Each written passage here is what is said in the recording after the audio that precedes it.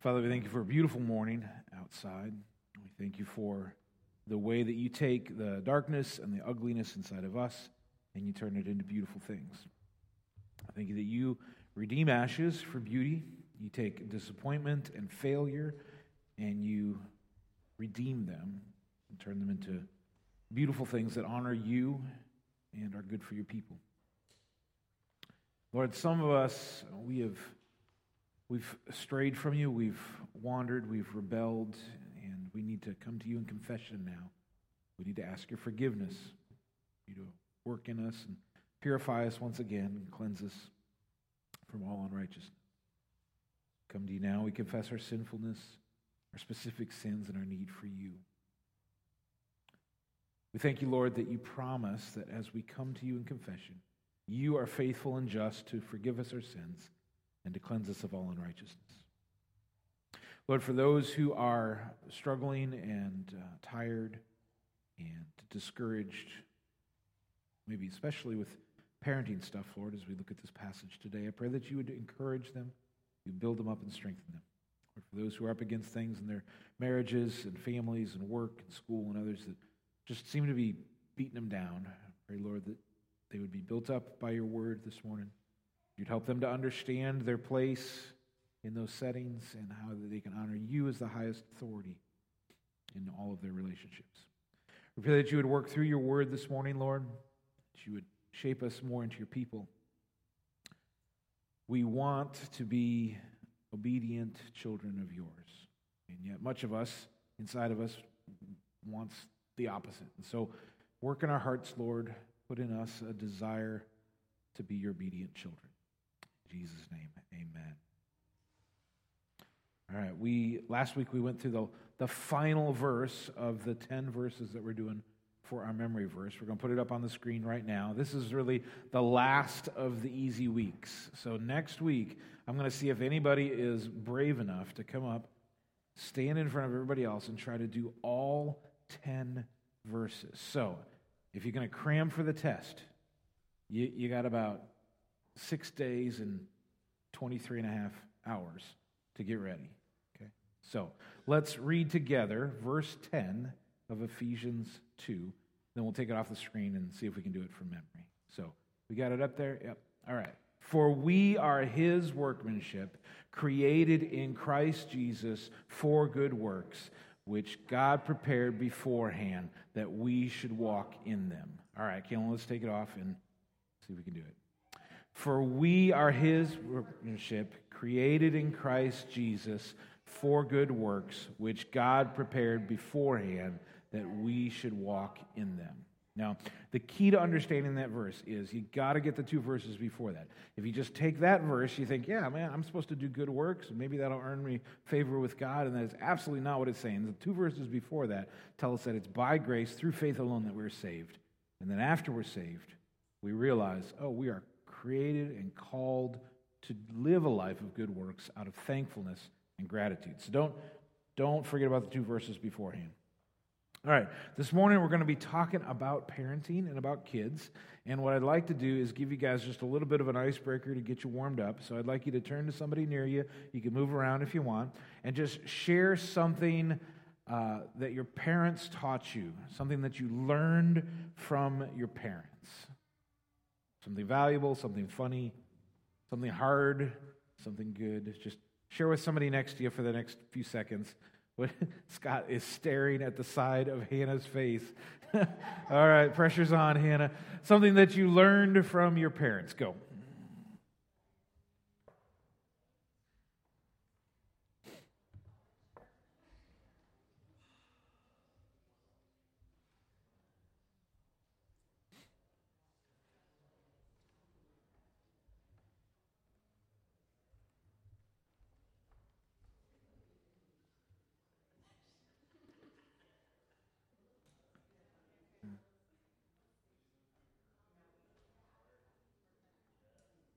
We'll give you 10 more seconds.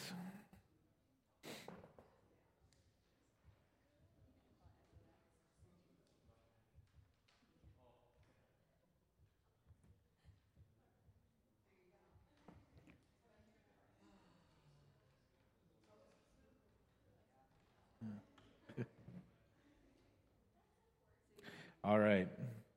Thanks for participating in that. The passage we're looking at today is going to be in Ephesians 6. It's on page 979 in the Pew Bible if you want to find that. We've been working through the book of Ephesians, and we are almost done. We've got 2 more weeks after this. So after that, we will be jumping back into the book of Acts. So if you're looking for something to read in your own Bible study time, I'd encourage you to read the book of Acts. If you want to pick up where we left off, you can start with chapter 13. If you're thinking, my memory's not so great, I might want to start at the beginning and just work through. That is a great plan also. Chapter 13, though, is where we'll be picking up in 3 weeks. The last couple weeks, we've been working through a mini-series within Ephesians that deals with family and household relationships. Today we're dealing with parents and children. Last week we dealt with the prickly passage that calls wives to submit to their husbands as to the Lord. We talked about Titus chapter 2, where it calls older women in the church to specifically mentor and train younger women in the qualities and the skills that God desires in His daughters. For some, that was a hard passage to work through, the 2 that we did, because sometimes what the Bible holds up as the plan and what the world holds up as the plan are different, and that causes a real conflict in our souls. I think it comes down to a question of authority. We're going to see that a lot today.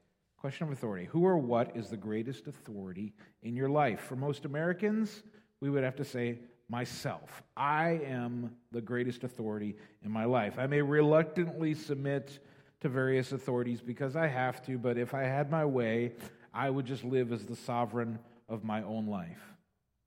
We come by that honestly because that message of self-rule and self-love is hammered into us daily from the culture. But God presents reality differently than that. God presents Himself as the highest authority, creator, sustainer, ruler, judge of the universe. And in His wisdom and in His sovereign plan, He has created and delegated authority to people and groups and institutions. We are always under somebody's authority.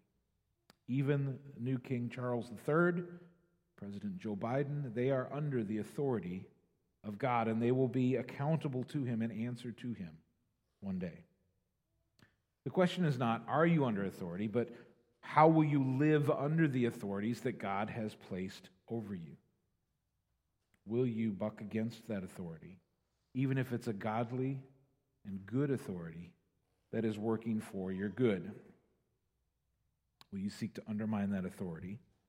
Or will you see authority over us as the divinely appointed gift for our good that it is? Let's bring this to a very personal level. Let's talk about the family relationships of parents and kids. Parenting has been a challenge since just after the beginning of time. Adam and Eve faced incredible challenges with their kids. We know how badly it got when Cain killed Abel, but we don't know all the years of struggle leading up to that. But I am sure that you, as parents, maybe as grandparents, as you are dealing with young people, you are dealing with some of the very same dynamics and challenges that Adam and Eve dealt with. And yet, you deal with some things that they didn't have to deal with. The culture around us is training and discipling your kids and your grandkids away from God in a way that, honestly, Cain and Abel didn't have those influences. There are ways to rebel against parental authority and other authority today that would have been unspeakable just a few years ago. And yet now you can easily get a how-to video to learn how to do those rebellious things just by going to YouTube. We live in a strange time. Parents, how will you love and lead your children? Grandparents, how will you love and lead your grandchildren as authorities over them in a world that is bent on their corruption?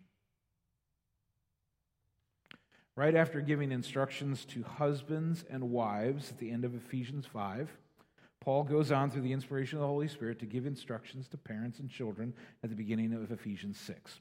We're going to read the passage right now. It's a whole 4 verses long. It's on page 979 in the Pew Bibles. We're going to read the whole passage, and then we're going to work through it a chunk at a time. So Ephesians 6, 1 through 4. Children, obey your parents in the Lord, for this is right. Honor your father and mother. This is the first commandment with a promise, that it may go well with you, and that you may live long in the Lord. Fathers, do not provoke your children to anger, but bring them up in the discipline and instruction of the Lord. Parents, I know that we like those first 3 verses. It's great news, right? In fact, if you're sitting with a child of your own right now, you can turn to them and say, see, God tells you, you have to obey me. And then we can call it quits, say that's the end of the day, and let's go home. Praise God for the Word of God, right? There is more to it than that. We're going to look at that. We see here that the Holy Spirit, writing through Paul, gives some reasons why children are to obey. The first reason, to quote it directly, is, for this is right. Children, obey your parents in the Lord, for this is right. Now, a couple, 3, 4 decades ago, you could say something like that, and most people in America just wouldn't question it. This is right. But our society has become so relativistic that we have this idea that what's right for you may be wrong for me, what's true for you might be false for me, that the idea of a singular authority saying this thing is right is foreign to many people in our culture today. And yet notice how God talks about it. From the Bible's perspective, this idea of relativistic thinking is foreign. God has created the world and ordered it in such a way that some things are right, some things are wrong. Some things are true, some things are false. And it doesn't matter how you feel about it. And it doesn't matter what you think about it. God has declared some things right and some things true. And this is one of those things. Honor your father and mother. Obey your parents in the Lord, for this is right. In our rebellious nature, we have tried to cast off what we think of as constraints of absolute statements like truth and right. We think, if I can just turn everything relative, what's true for me may not be true for you, then I will free myself. But what we see in society is it actually imprisons us. The anxiety in our young people today is off the charts. And I believe one of the reasons is because they are being told that nothing is absolute. And so their whole world is just this shaking, shifting sand. They don't know what they can count on because nothing is necessarily true or right. And that puts them in a prison, and it heaps anxiety on them. They have to define a reality of their own rather than simply line up with the reality that God has created. It crushes people. But Jesus sees things differently. He says this in John 8, 31 through 32. He says, Jesus said to the Jews who had believed him, "If you abide in my word, you are truly my disciples, and you will know the truth, and the truth will set you free." We think, in our fallenness, that if we can liberate ourselves from true-false statements, right-wrong statements, that we will be free. Jesus says, no, the opposite is true. You will know the truth, and the truth will set you free. And how do you know the truth? According to these verses, you abide, so that means like to live in, to dwell in, to hang out in Jesus' word. So we extrapolate that out. The Word of God, the Bible, we dwell, we abide in the Word of God, and that is how we know the truth, and that truth sets us free. So let's go back. That's one reason that Paul gives. He says, it's right. The other reason he quotes from the Ten Commandments. So he goes back at least 1,600 years to Moses, and he says, remember that fifth commandment? It's the first one with a promise. And then he explains what it is. So, children, obey your parents in the Lord, for this is right. Honor your father and mother. Honoring and obeying are related, but two different things. This is the first commandment with a promise. He says, here's what the promise is: that it may go well with you and that you may live long in the land. For years, I have assumed that that kind of a promise is like this general for the people of Israel thing. You know, every once in a while I make a big deal about the idea of the yous that you see are actually y'alls. And I assumed that about this. And then I went and looked at the original language this week, and it's actually singular. And that makes that harder for me to kind of swallow and process this, right? Because God's saying to his people as individuals, honor your father and mother, that you, singular, not just y'all, but you, singular, may live long in the land, that your life may be good and long. And the reason I am uncomfortable with that is because, like you, I know people who are generally good, maybe great at obeying their father and mother, and yet they didn't live long lives. And it's like, well, is the promise of God failing there? What's going on? If it's specific for us, see, I'd rather soften it and make it into a you all, a general principle. But God seems to be laying out, like he says, this is the way that I've designed the world to work. Obey your mother and father. Honor your mother and father, that you may live long in the land that he's giving them, the promised land. How could obedience and honor of parents result in longer life? Well, God has designed it so that young people need wisdom from their parents. If you are young or younger or youngish, you need wisdom from your parents. And when you embrace that wisdom, learn from them, you increase your chances of living a good, long, healthy, productive, happy, God-pleasing life. That is so natural, we may not even have to say it, but sometimes it's a good reminder. But what if your parents are foolish? Or what if your parents, they're not born again in Christ and they don't value the things of God, and maybe they even encourage you in sin and tempt you in sin? One of the things that's been so shocking to me in this particular community is how accepted it is for parents to purchase alcohol for their children to consume. I'm going to make it easy for you, my child, whom I love, to sin in this way. It's very widespread. What do you do if the authority over you is encouraging, enabling, tempting you to sin? What do you do? Well, it goes back to that idea of ranked authority, which we talked about last week and the week before. God is that highest authority, and he's put certain authorities over us.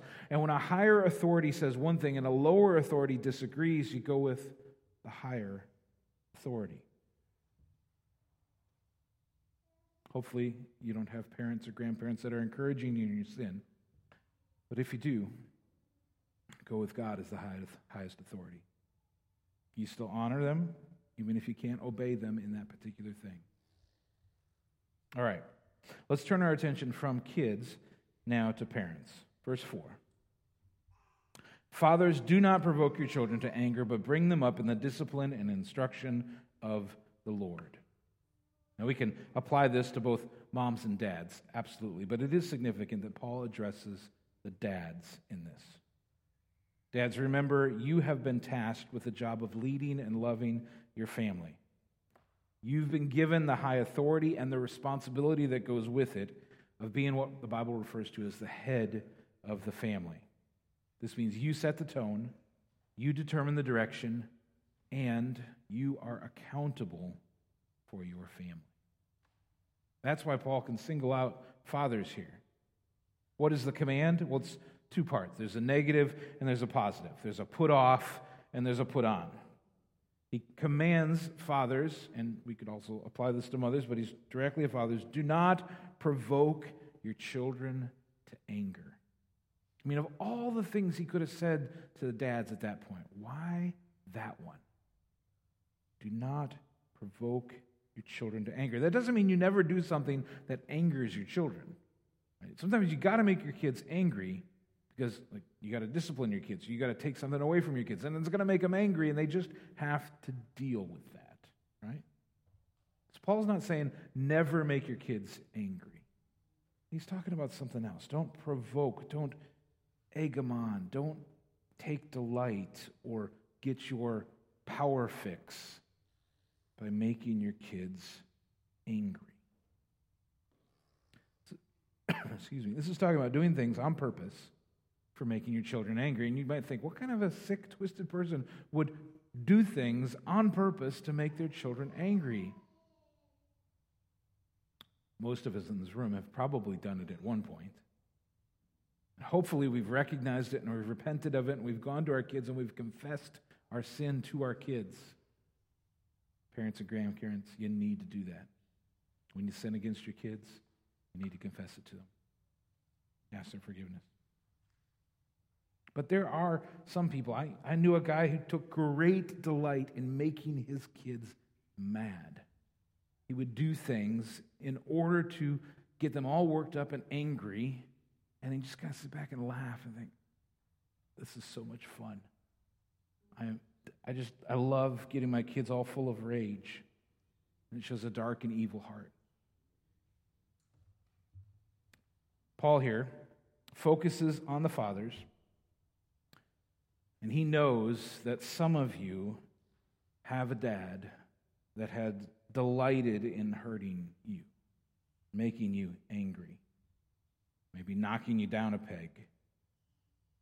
Boys who are bullies can easily grow up to become fathers who belittle their children, mock their children, use and abuse their children, and plant deep down in them seeds of anger and rage that will take over their hearts if not checked.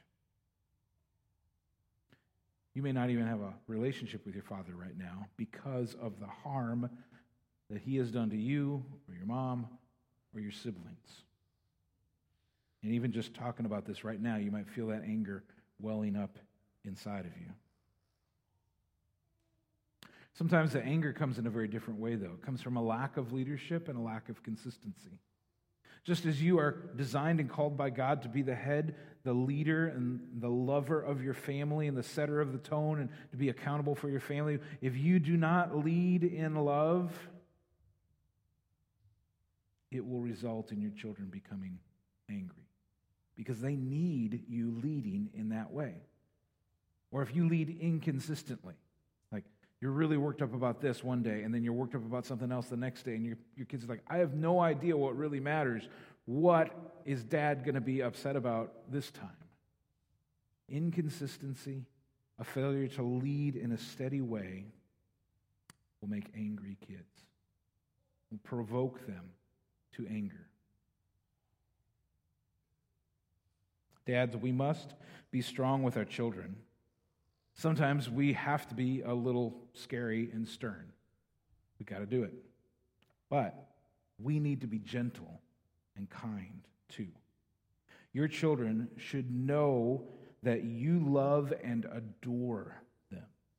Their hearts should be so full of love that even if they've really messed up and they're like getting the worst discipline of their life, they've just been grounded for the next 42 years, whatever it is, they know without question that you love them because you've been pouring into them, investing in them so consistently for so long.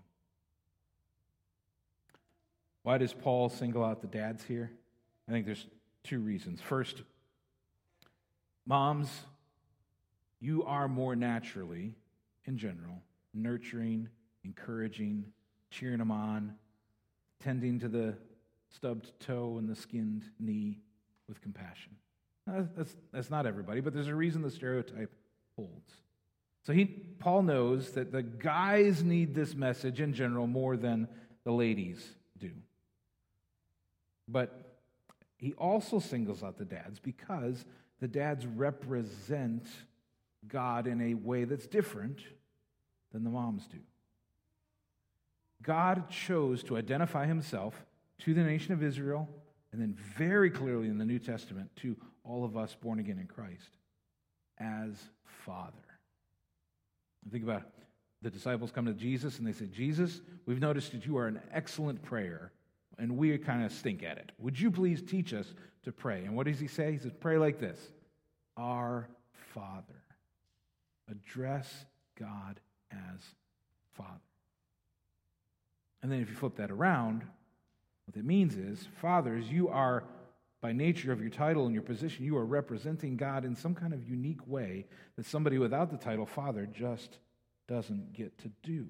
This is central to the Christian idea of who God is and how God has created the family to work. So when you read that you are not to provoke anger in your child, not to poison their heart with anger, it's because God wants their hearts to be tender towards you and tender towards Him. And you have the ability to turn their hearts cold towards you and even towards Him. That's a heavy weight. So that's the negative part of it. That's the put off. Do not provoke your children to anger. What's the positive side, the put on? It's to bring them up in the discipline and instruction of the Lord. So we could put a chart on the screen that looks like this just to simplify it for us.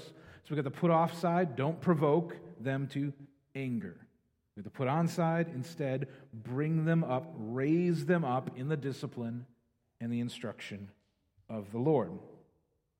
Dads, you are called to be the primary discipler of your children. Yep, we want the church to partner with you. Like right now, Kelly's teaching kids downstairs. Some kids are in here listening. We want the church to help with the discipleship of your children. But parents, and in a unique sense, dads, you are called to be the primary discipler of your kids. As terrifying as this thought might be, you can think of yourself as pastor dad. You're the shepherd of your kids' souls. Let's look at these specific words. Discipline. When we are to bring up our children in the discipline of the Lord, what does that mean? Is that talking about spanking? Is that talking about grounding? No. The word there for discipline is not the idea of any kind of punishment. The word is paideia. Spelled a little differently, but the first three letters give us the sound of ped, like as in pediatrician. Pedagogy, the teaching of children. It's that Greek prefix for a kid.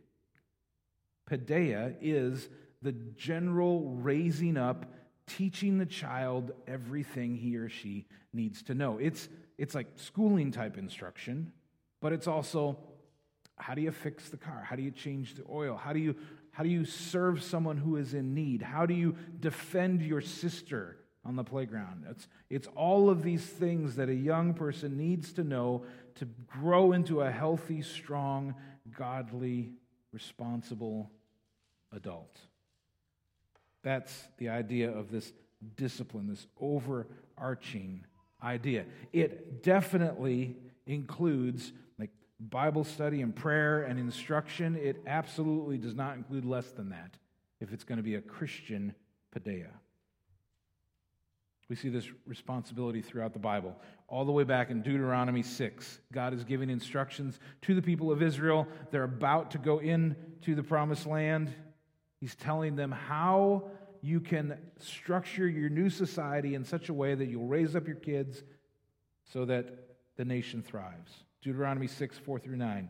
Hear, O Israel, the Lord our God, the Lord is one. You shall love the Lord your God with all your heart, with all your soul, with all your might. And these words that I command you today shall be on your heart. And so it's all personal at this point. Here's how you're going to love God. Get it deep into your heart. You shall teach them diligently to your children, and shall talk of them when you sit down in your house, when you walk by the way, when you lie down, and when you rise. You shall bind them as a sign on your hand. They shall be as frontlets between your eyes, little dangly things. You shall write them on the doorposts of your house and on your gates. So for the ancient Jewish nation, God is saying, your responsibility is to raise up your children in the way of God, to teach them to love God, that their core identity is a child of God who loves God as their father. And you're just going to do that by talking about God and His ways all the time. When you're walking along, when you're going to bed, when you're sitting around the table. He says, all areas of life are opportunities for you to train your child. He says, even to the point of how you adorn your body and what you write on the walls of your house, that all goes into the discipline, the training of your kids. About 500 years after that, the writer of Proverbs 22 would say this, and this is just an incredibly popular verse, but let's think about it. Train up a child in the way that he should go. Even when he is old, he will not depart from it. And notice, as it talks about training up a child in the way there is singular. This is talking about the way of God, living life in the way of God. There is a way of God, and then there's a whole bunch of other ways that are not the way of God. The world is constantly trying to disciple your kids and grandkids into those other ways that are not the way of God. And you, as a parent, grandparent, have the high calling of trying to shepherd your child into the way of God.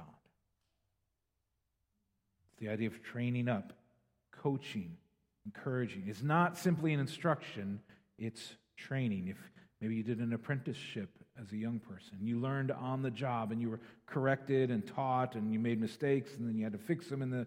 It's the idea of training your children. So how would you train your children? If you're going to take this responsibility seriously, how would you train them? Let's go back to verse 4 of Ephesians 6. Fathers, do not provoke your children to anger, but bring them up in the discipline and the instruction of the Lord. What's the instruction? We talked about what the word for discipline there is, paideia. The instruction word is the Greek word nouthesia. It goes beyond the idea of teaching. It's the idea of helping someone think in a whole new way. And it has a very urgent moral aspect to it. It's the idea of preparing someone for battle, for struggle, for conflict and danger.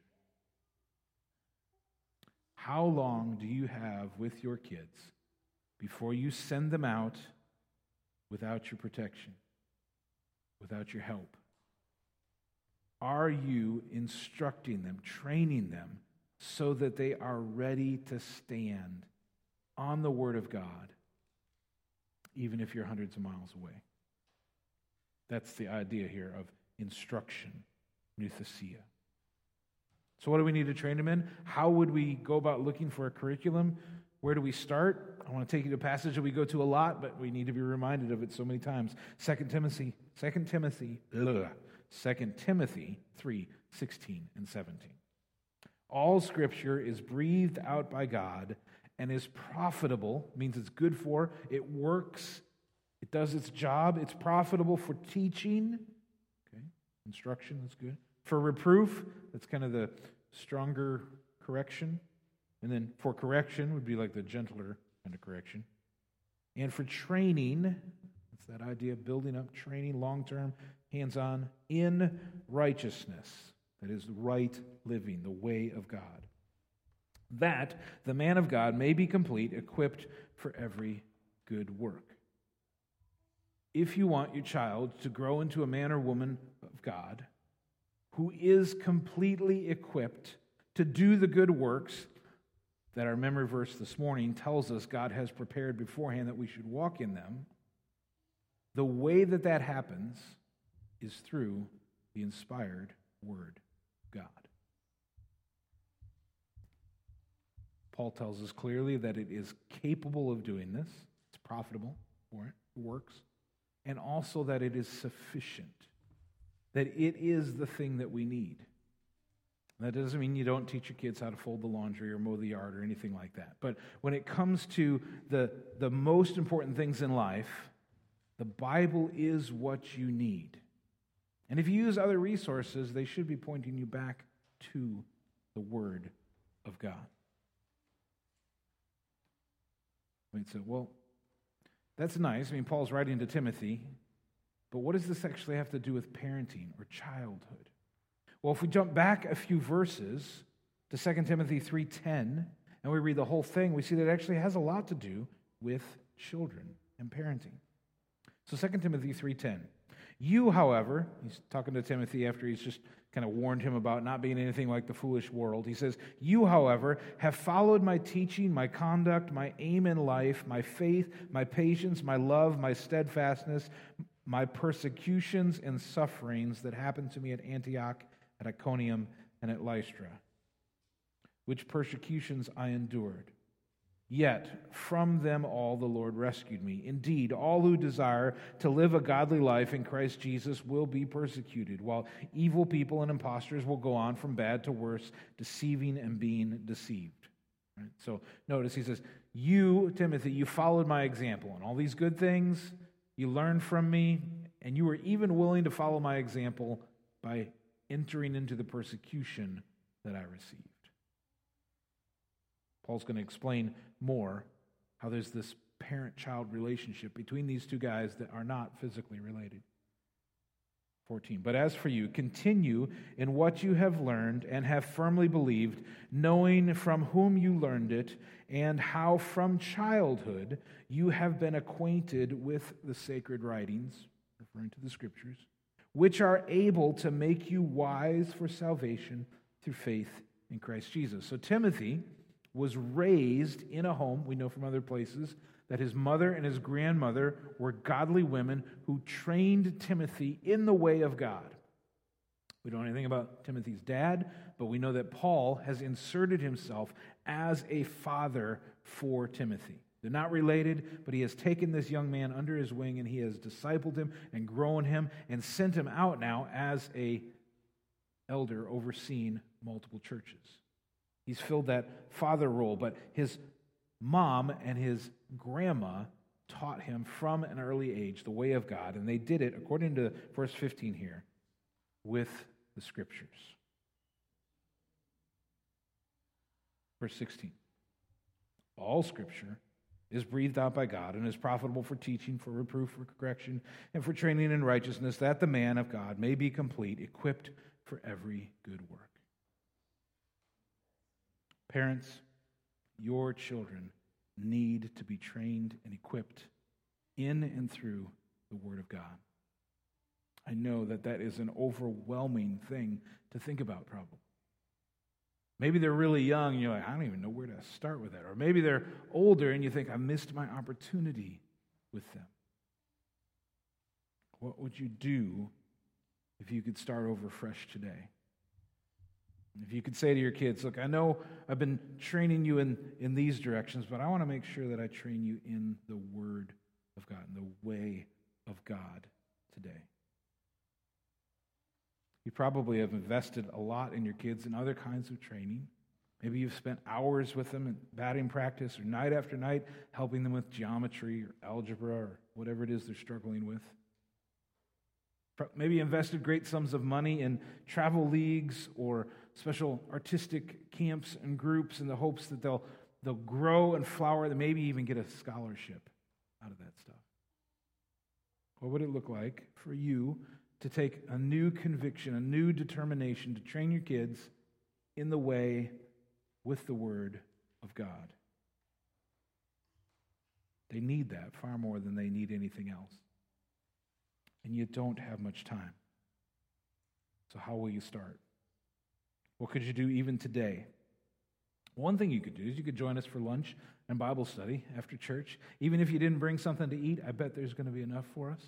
I know Jen has prepared roughly 8 million chicken legs, and they're really good. And so you guys come eat some of those. Have lunch with us. We'll do a short Bible study, which will focus on this idea of parenting, training our kids. You could commit to praying with your kids each day. Maybe it's praying with them as they head off to school in the morning. Maybe it's praying with them as they go to bed at night, however that works in your family. Praying with them and for them. You could commit to a time of family worship where you're around the table together and you read a short passage and you discuss it and ask questions and you pray for each other and then go on with your day. One of the things I really appreciated about the Bible conference that we went to yesterday at Gospel Baptist was he presented practical things that you can do as a parent or grandparent to help train your child. And one of the things, which I've mentioned to you guys a few times, he mentioned, and I was just like, yes, that's so good. What kind of music is going in the ears of your kids? Are you taking the opportunity while you're driving, while you're at home, whatever, to fill your kids with God-honoring music? Music disciples like crazy. All music does. Are you doing it with music that will honor God? If you're looking for a resource, especially for younger kids, I would encourage you to check out Seeds Family Worship. You can just go to YouTube, type in Seeds Family Worship. They have hundreds of songs that are all straight from Scripture, meant to help you memorize short passages at a time. They're mostly for elementary age kids, but man, even our older girls, they just love to sing along. Jen's got one of their songs as a ringtone on her phone. The point is this: parents, especially dads, you are called to bring up your children. Okay? Not just stand off to the side and say, children, bring up yourself, raise yourself up, get your act together. No, to bring up your children in the discipline and the instruction of the Lord. Those are the clear words of challenge through the Apostle Paul by the inspiration of the Holy Spirit in Ephesians 6:4. How do you plan on doing that? It would be easiest just to ignore it and say, man, I wish I had gone golfing today instead of hear this. But it is far better to say, okay, maybe I've been doing okay in this, but I'm a little weak in this, and I need to come up with a new plan. I've got only so many years, only so many months and days with my kids. How will I bring them up in the discipline and instruction of the Lord? Let's pray. Father, thanks for noises from little ones and the way that you delight in the children that you've created and the children that come from those children. Lord, thank you for these words of life from your word this morning. Thank you that they are clear, they're unmistakable. We know that we're to not do these things, and instead we are to do these things. And so we're left, Lord, with a choice. Will we submit to your authority in this? So, Lord, I pray that you would be overcoming the things that are in our hearts and our minds, our habits, our ways of spending time, structuring our day, all the things that would come against us starting a new season of intentional discipleship for our kids. Pray that you'd be overcoming those things, that you would be encouraging us, helping us rise to the occasion. We know that we are your children, that we can come to you as our loving Heavenly Father. We know that we also get to represent you to our children. So I pray that you would use us, parents, grandparents, use us, Lord, to disciple, to love, to train, to raise up our kids, that they may know and walk in your ways. In Jesus' name, amen.